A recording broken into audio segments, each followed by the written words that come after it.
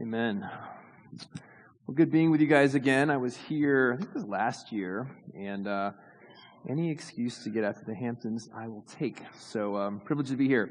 Before I read the text, I wanted to give you a little context. At Redeemer Downtown, all the Redeemers actually, we've been going through Exodus, and just to give you a quick notes, like just cliff notes on Exodus, the first few chapters, 14 chapters, are about deliverance. You know, Moses is raised up, delivers Israel from the yoke of slavery in Egypt. They cross the Red Sea. There's several chapters that kind of cover this wandering in the desert. There's about 6 chapters that have to do with the law. But the bulk of the end part of Exodus, 16 chapters, have to do with worship. This tabernacle, this vision that God gives Moses for the tabernacle, this place where God's presence will come down and dwell with his people, the system, the housing where God's going to be worshipped in. And so the text we're going to read is, after God's laid out this vision, he raises up some laborers to execute the vision, these artisans that are able to kind of put this vision into real flesh and bone, or a real gold, metal, wood, and fabric. So that's where we're at. So join me in this reading, please. This is Exodus 35, verses 30 through 35, and then chapter 36, 1 through 7. Then Moses said to the Israelites, "See, the Lord has chosen Bezalel, son of Uri, the son of Hur, of the tribe of Judah, and he has filled him with the Spirit of God, with wisdom, with understanding, with knowledge, and with all kinds of skills to make artistic designs for work in gold, silver, and bronze, to cut and set stones, to work in wood, and to engage in all kinds of artistic crafts. And he has given both him and Oholiab, the son of Ahisamach, of the tribe of Dan, the ability to teach others.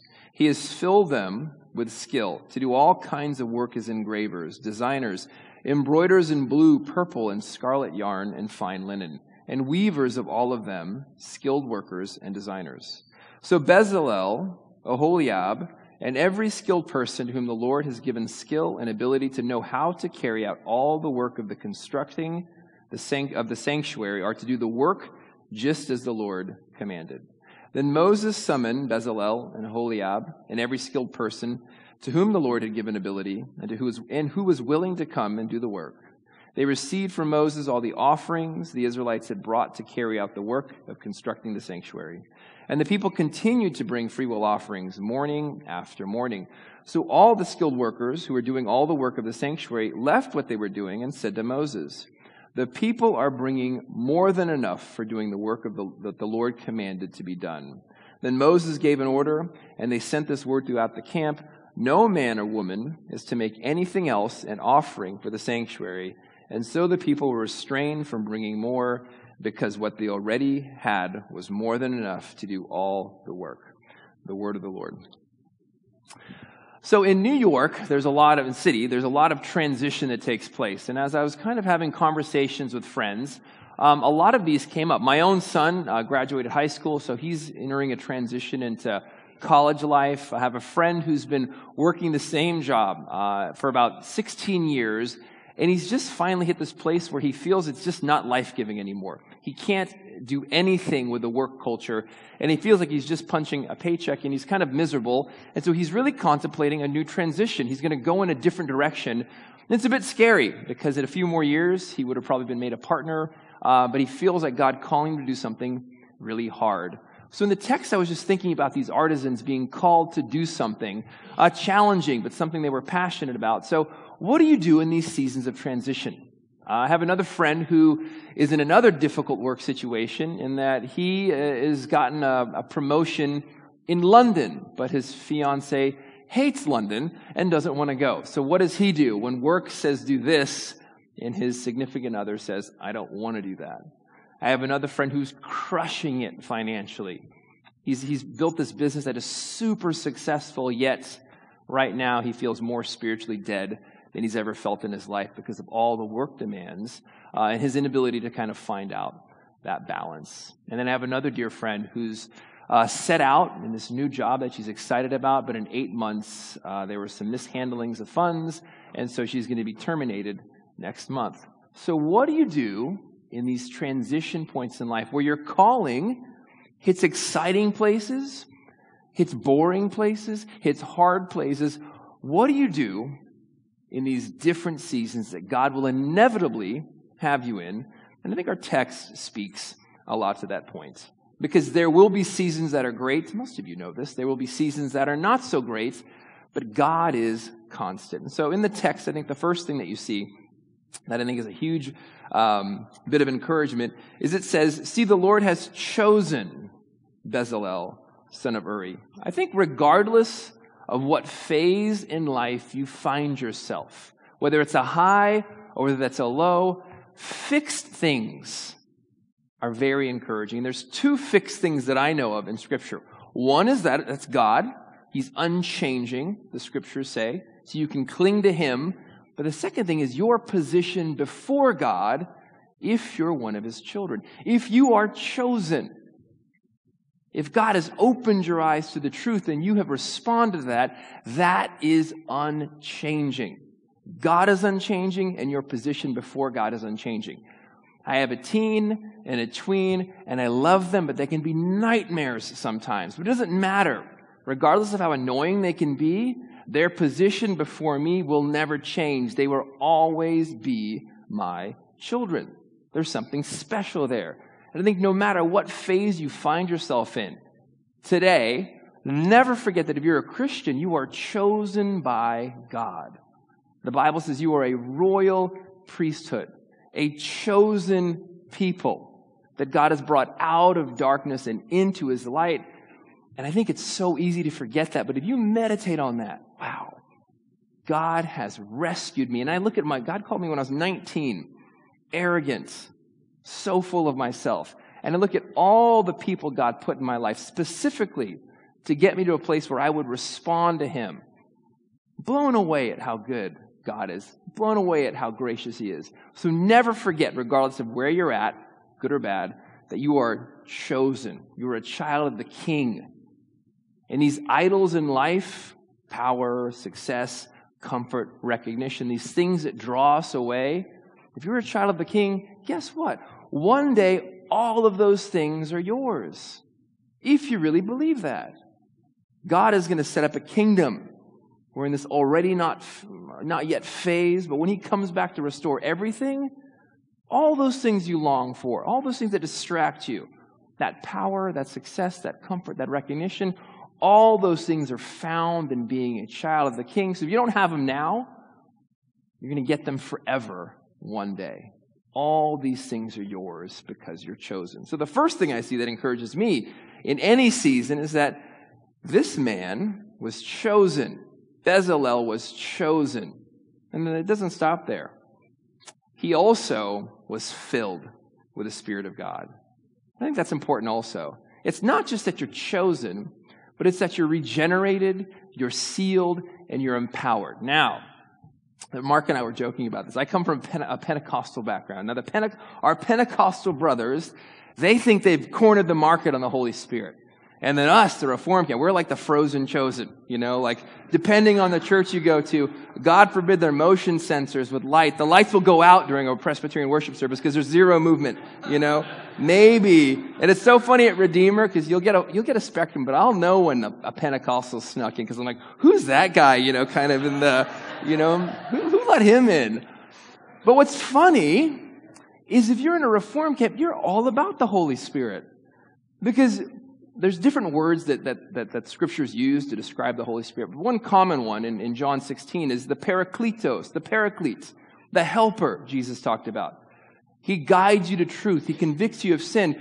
So we believe that you didn't somehow figure out God one day, that you were just miserable. And you're like, what about God? No, the Bible says that in your heart, you would never choose God. The Bible says all have sinned and fall short of the glory of God. So we believe the Holy Spirit somehow pulls us into His truth. I led this Questioning Christianity course. Tim Keller does this big series, but then we have these home groups in New York, and I had 8 people, and it's set up just for seekers and for skeptics. And what I found so interesting was the relentless pursuit of God in the lives of these people who had come there. Mind-blowing. One woman was in the Peace Corps. And she's like, I never grew up in church, but I just wanted to start praying. And I couldn't figure out why, and I didn't even know how to do it. And lo and behold, there's this guy who's from this church called Redeemer, who's also in the Peace Corps. He's like, I'm a Christian. Do you want to learn how we pray? She's like, no, I don't want to learn anything about Christianity. Not at all. But she's then over time, he was just such a lovely guy that I finally said, I would like to learn about prayer. And he told me where this Redeemer downtown church was. And it turned out, I grew up right by this. I lived a block away. So I went and I became a Christian last week. Another guy, he was like Mr. Tinder, dating, hooking up, miserable in all of his exploits, finally meets a Christian girl. And she's like, I'm a Christian, but we can only go so far in a relationship. I don't want you to become a Christian just for my sake. If this is going to go anywhere, you've got to enroll in this questioning Christianity course. He's like, so I'm here and I've got these questions. And as I had a couple months with this guy, he's like, I didn't tell you, my mom actually became a born-again Christian last year, and my sister became a born-again Christian 3 years ago, and I feel like God is just haunting me and I can't escape him. And it was just so funny. I'm like, wow, God was pursuing the Holy Spirit, drawing these people into truth. So if you're a Christian, how wonderful it is that God draws you into a relationship with him, draws you to the truth, convicts you of your sin, and then he regenerates you and he seals you. In, I'll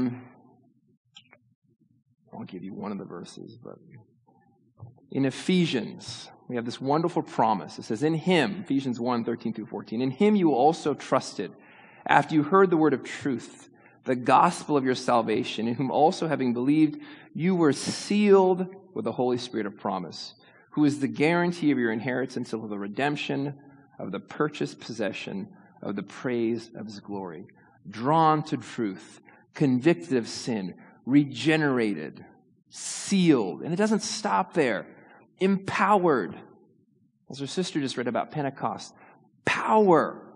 The fruit of the Spirit, love, joy, peace, patience, kindness, gentleness, goodness, faithfulness, self-control. The gifts of the Spirit.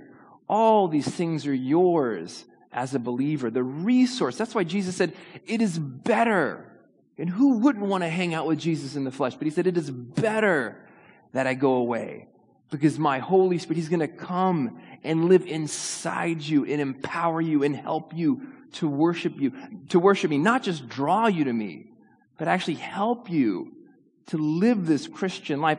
That is yours, people. Every day that is yours. I wake up at God. I'm so thankful for your presence in my life. Fill me with your Spirit today. Whatever gift you have for me, may it come out. Give me opportunities to use it. Fill me with your joy. Fill me with your peace. Fill me with your power. Give me more of this today, Lord. Help me to remember what I have in you. Remember that, church, regardless of what the season is, high or low, you are sealed and you are empowered by the Holy Spirit. Next, 36, 1-2. I love this in the text. I think so often God's will, whether he's transitioning you or moving you on or whatever, it's often at this interesting intersection of calling and opportunity. These men were empowered by God. They were artisans. They were artists. They wanted, it was just in them to be creative. You can't, you can fake that, but good artists, you can't fake good art. It's just there and it comes out. You can fine-tune it, train it, perfect it, but there's got to be some raw talent there. These men had this talent from God, this willingness to do it. It says in the text that Moses presented the opportunity to them, and it says they were filled with the Spirit of God to execute all these types of works. And then 36:2 says, and all the men the Lord had given ability and who were willing to come and do the work.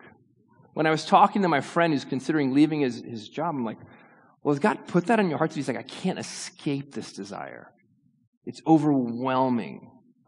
And as I recall, just looking at this whole story of how God led the Israelites in the desert, there's like 1.6 million people. That's a lot of people. It's not like Moses and his glowing face was what all these people were seeing, and that's how they knew to move in the desert. God moved the people in two primary ways. One, you're in the desert, so it's really hot. So it's kind of common sense. God was this gigantic, he manifested himself in this gigantic pillar, this cloud, which provided shade. Shade is really wonderful when it's hot in the desert. So when that cloud moved, guess what? All the Jewish people moved with it. God was leading them by what they liked.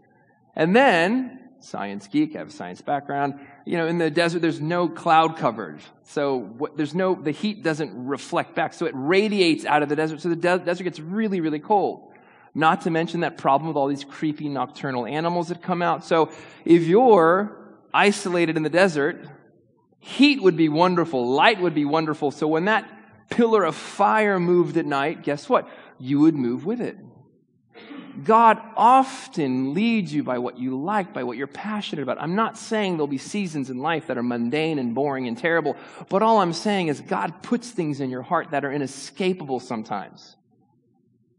So is God doing that to you? He put this desire to do art in these men's lives, these people's lives. And as soon as the opportunity opened, they went with it. So I think when God opens the door and burdens you almost with this desire to walk through it, that's a beautiful place to be in. So is God calling you to something new? And is he opening the door? It's quite practical. I've talked to people and it makes me like, I talked to this girl, she's like, I'm almost positive that God's telling me that Ken is supposed to be my husband. And I'm like, well, I know Ken, and he doesn't like you. So I don't think that's God's will. And I'm not trying to be mean, but that's the facts. And so she may have been willing, but there was no open door because I knew my friend had zero interest. Not to be mean, but that's just, it's common sense. So here, I think, is God opening a door, and is he giving you a desire to move through that door? Often, that's a way you can discern the will of God. So these people were chosen. They were filled with the Spirit, reliant on the Spirit, and they were recognizing the willingness they had to execute the will of God. Also, the fourth thing, so recognize your willingness would be the third thing. The fourth thing is recognize your gifting. In that similar way, what has God given you a gift to do that other people recognize? Because often a calling, it's not just that you feel that you can do it, but there should be a group around you that recognize that as well. When my mom is Asian. My mom's from Thailand. And this is a generalization, but I find it to be true. Many Asian moms want their sons to be doctors. Maybe white moms do too, but I'm just speaking from my personal context. My sister's a doctor, and I'm like, yeah, I guess that's what I should be too. However, I got rejected by 40 medical schools, even shady ones in Guam that don't look at your MCAT score. And so it was very clear that it wasn't God's will that I was supposed to become a doctor. And I didn't know what to do, but God had gotten a hold of me my sophomore year in college, and I loved teaching them. Anything I learned in church, I looked for ways to share it. Anything I read, I wanted to learn to share it. Anybody in my dorm who would listen to me talk about Jesus, they would hear me talk about Jesus. Any small group Bible study, I was so down. And so the guy discipling me, he's like, I kind of noticed you are most content and most excited when you were telling people about Jesus. And I'm like, well, that's interesting, but I'm super bummed because I got rejected by 40 medical schools. He's like, no, you're not hearing me. Maybe God's calling you into ministry. And I dismissed that, and a lot of other things happened, but even when I lived in Europe doing other things in the fashion world, this call to ministry was inescapable. Until finally God opened the door and I was able to walk through it and even restart it when I moved to New York 7 years ago. But has God put something in your life that is inescapable, that's a gifting? Perhaps God's calling you to move through that as well. So just to be clear, remember you're chosen as 1, rely on the Holy Spirit as 2. Point 3, recognize your willingness to go like these men in 36 verses 1 and 2. Recognize your gifting, verses 35, 31, 32, and 35. Over and over again, it points out these men were gifted. They were equipped to do the job. What has God most equipped you to do? And is he calling you to something different? It happens all the time. I'm seeing it more and more often, actually, in New York, where I'm meeting people who've been doing one thing for many years, and they're just like, this isn't how I want to end up. I don't want to, I'm stopping. I did a photo shoot with a photographer who was in finance for 15 years. And he's like, I just decided I hate finance and I like photography. So I left it and I'm a photographer now. And I'm totally broke, but I'm super happy. And I'm like, awesome. That's great. So he did the pivot. Fifth thing, recognize your people. In chapter 35, verse 34, it explains this plurality happening. These two men were spirit-filled, Oholiab and, I'm not going to mangle his name, I'll say it. Yes, Bezalel. They could have said, you know what? We've got the Spirit. We're going to do this ourselves. We're going to be the top dog artisans for the tabernacle, and that's it. It's just us. It's our show. They didn't do that. They taught other people. There was a multitude of laborers. The Bible says in Ecclesiastes 4, 9, and 10 that two are better than one because they have a good return for their works. If one falls down, his friend can help him up. But pity the man who falls and has no one to help him up. If you're in a season that is challenging right now, do not keep that to yourself. The whole idea of the church as a community is so that we can strengthen one another, sharpen one another, lift up one another, but you can't do that unless you're honest about your situation. If God's got you in a challenging circumstance, let your community here at this church know. Give them an opportunity to pray, to brainstorm, to encourage. Let them know. The church is this beautiful entity, and you don't see many like that. I mean, Elks Club-ish, but the church is this beautiful family of people from different backgrounds, different skill sets, different ages, all together under Christ with one common goal. We run with each other the race set before us, looking to Jesus, the author and finisher of our faith. And if we have brothers and sisters in challenging seasons, we help them up and we keep running the race with them. Utilize that resource. That resource is a gift. So if God has you in a challenging season or a mysterious season where you can't figure it out, seek out wise counsel from other people who are Spirit-filled. Last 2 points here. So recognize your people would be point 5. And then I think 6, recognize your shortcomings. Is God using your work situation, or maybe the challenges of it, to reveal sin in your life? Because often work can be a blessing and a curse. I even think about it in the garden.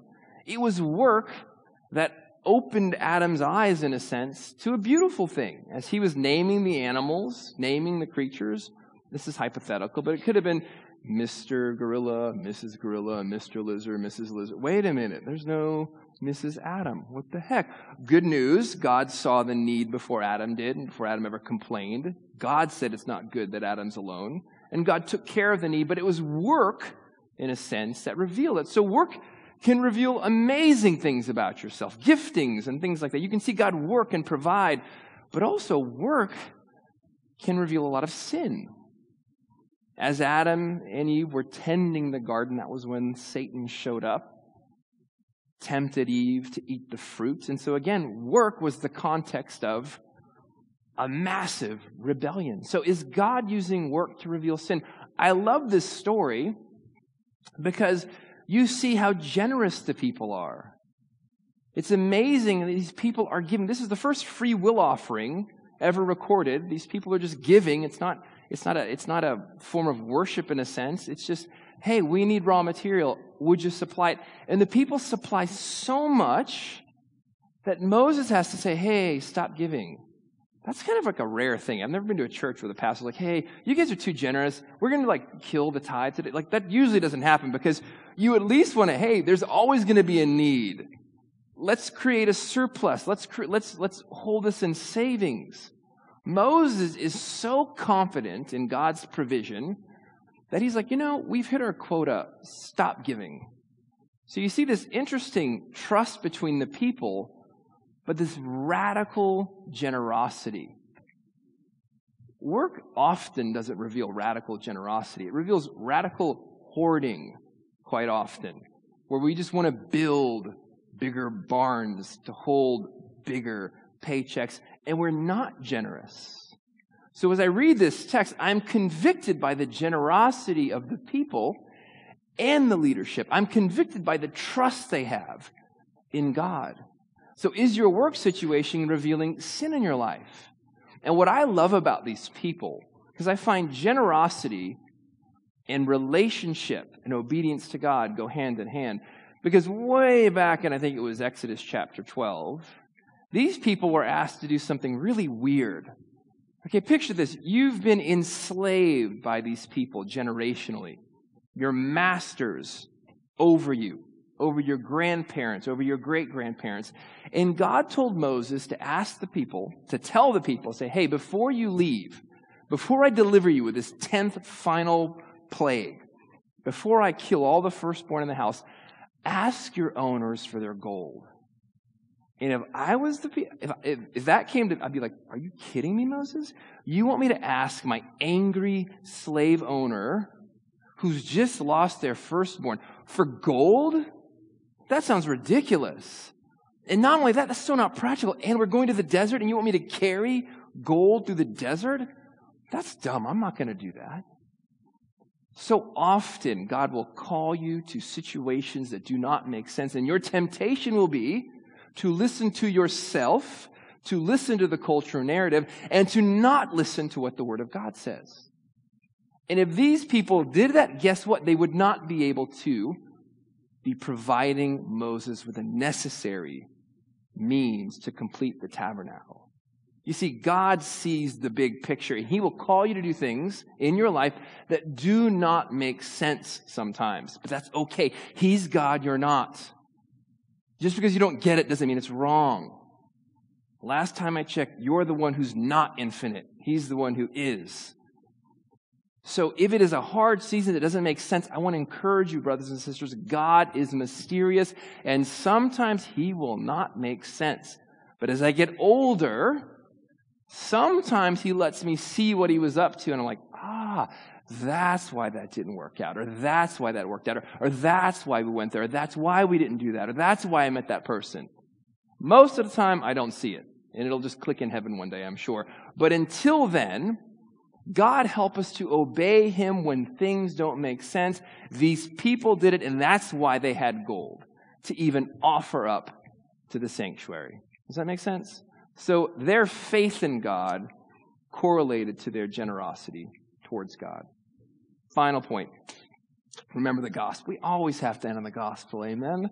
What I think is cool about Bezalel is this. He's in the tribe of Judah, and his name means in the shadow of God.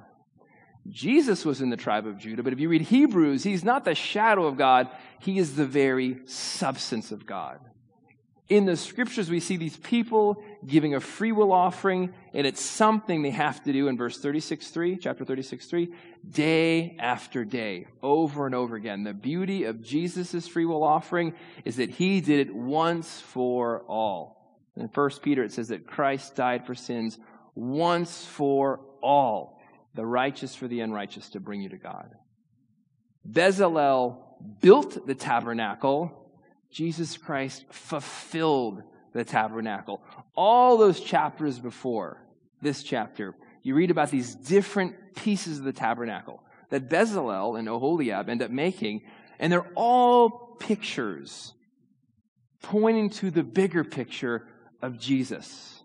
One of the things you'd see when you make this, so a tabernacle, it's like a portable temple in the desert. You could set it up, break it down, move it along, but it was a place of worship, a place where God was going to encounter the Israelites. And so you'd have this courtyard, and you'd walk in, and the first thing you'd see was this altar. Now, the altar had 4 horns on it, and interestingly enough, anytime there was a king that was going to kill you and you knew it, you would run to the altar and hold onto the horns because it symbolized mercy, because the altar was where animals were sacrificed. So many. It was like a PETA nightmare. People against the ethical, you know what I'm saying? Because it just didn't make sense if you didn't see it pointing to Jesus. But there needed to be sacrifice before you could even begin to enter into worship with God. He was so holy, something had to be punished. Something had to kind of be dealt with. It was either you or that animal. So to approach this holy God, the animal had to be sacrificed, acknowledging that we're guilty and we deserve death. So for me to even start this process, this animal has to be killed. Well, the scriptures tell us that Jesus, John the Baptist, when he saw him, he said, "Behold the Lamb of God that takes away the sin of the world." Jesus was the one-time sacrifice. We don't need an altar anymore because of what Christ did. We don't need animals to be sacrificed for us because of Christ. He died on our behalf. So he's bigger than the altar. Next, you'd see this thing called a laver. This is where the high priest would have to wash their hands and wash their feet over and over and over again. And it symbolized, again, this holiness of God, this need to be clean before a holy God. The beautiful thing about the gospel, it tells us that Jesus died for the purification of our sins in Hebrews 1:3. Jesus makes us holy. He makes us whiter than snow, it says in Isaiah. So we no longer have to do these ritualistic washings because Jesus makes us clean. You enter past the laver. There's a lampstand, this gigantic menorah. It had to be tended to 24/7. The lights could never burn out, practically showing the constant ministry of the high priest, never ending tending to. But also this frustrating, futile religion. When Jesus said, "I'm bigger than this. I am the light of the world. No one comes to the Father except through me. I'm the one pointing people to God." Jesus is the light of the world, bigger than the lampstand. And then next to that would be the showbread. The showbread was a loaf of bread that always had to be present, symbolizing the presence of God amongst the people. But it would get crusty, it would get moldy, it would need to be replaced. And again, ongoing requirement of tending to, never ending. Jesus said, "I am the bread of life. Whoever comes to me will never be hungry." He was bigger than the showbread. And then finally, you get to the mercy seat. And this is where you have these gigantic cherubim in American culture. You know, cherubim are like, they look cute, chubby, like Cupid kind of angels. In Jewish culture, they were frightening. They were scary. Lucifer was a cherubim. It was a cherubim that guarded paradise, that kept you out of the Garden of Eden. They were kind of foreboding, scarier angels. And it was two cherubim that were on top of the Ark of the Covenant, touching wing to wing, almost conveying this holiness and this inapproachability of God. Now, inside that ark, there was manna, there was Aaron's staff, and there was the law. And God would come down in this most holy place, where the high priest could go once a year to make atonement for all the people. And God would manifest himself between those cherubim. Jesus is bigger and better than the mercy seat, because when Mary went to the tomb, she sees this empty tomb. She sees an angel at the head, this is in Luke, and an angel at the foot. And what it is a picture of Jesus being bigger than that mercy seat. Inside that tomb, there was not a law of God that you couldn't keep. There was not a jar of manna that would never satisfy you. There was not a rod that could never lead you to God, because God had been resurrected because he conquered death, conquered sin, and brought us to the presence of God. We didn't need a high priest. The temple curtain tore in two, symbolizing access to God and the Holy Spirit being unleashed on mankind now. So Jesus is bigger than the tabernacle. And so no matter what situation you find yourself in, good, bad, confusing, I want to encourage you. Not only are you chosen, not only are you Spirit-filled, not only is God working in your life, but God died to save you. And in the big picture, if you can reflect on the fact that God gave up everything to make you his own, you can trust him for whatever season you find yourself in. If he thought you were worth dying for, then surely he's going to walk with you through all the highs and lows of life. He'll never leave you or forsake you.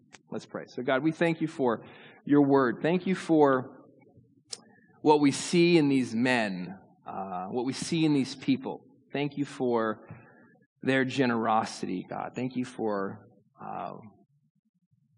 the tabernacle that they built.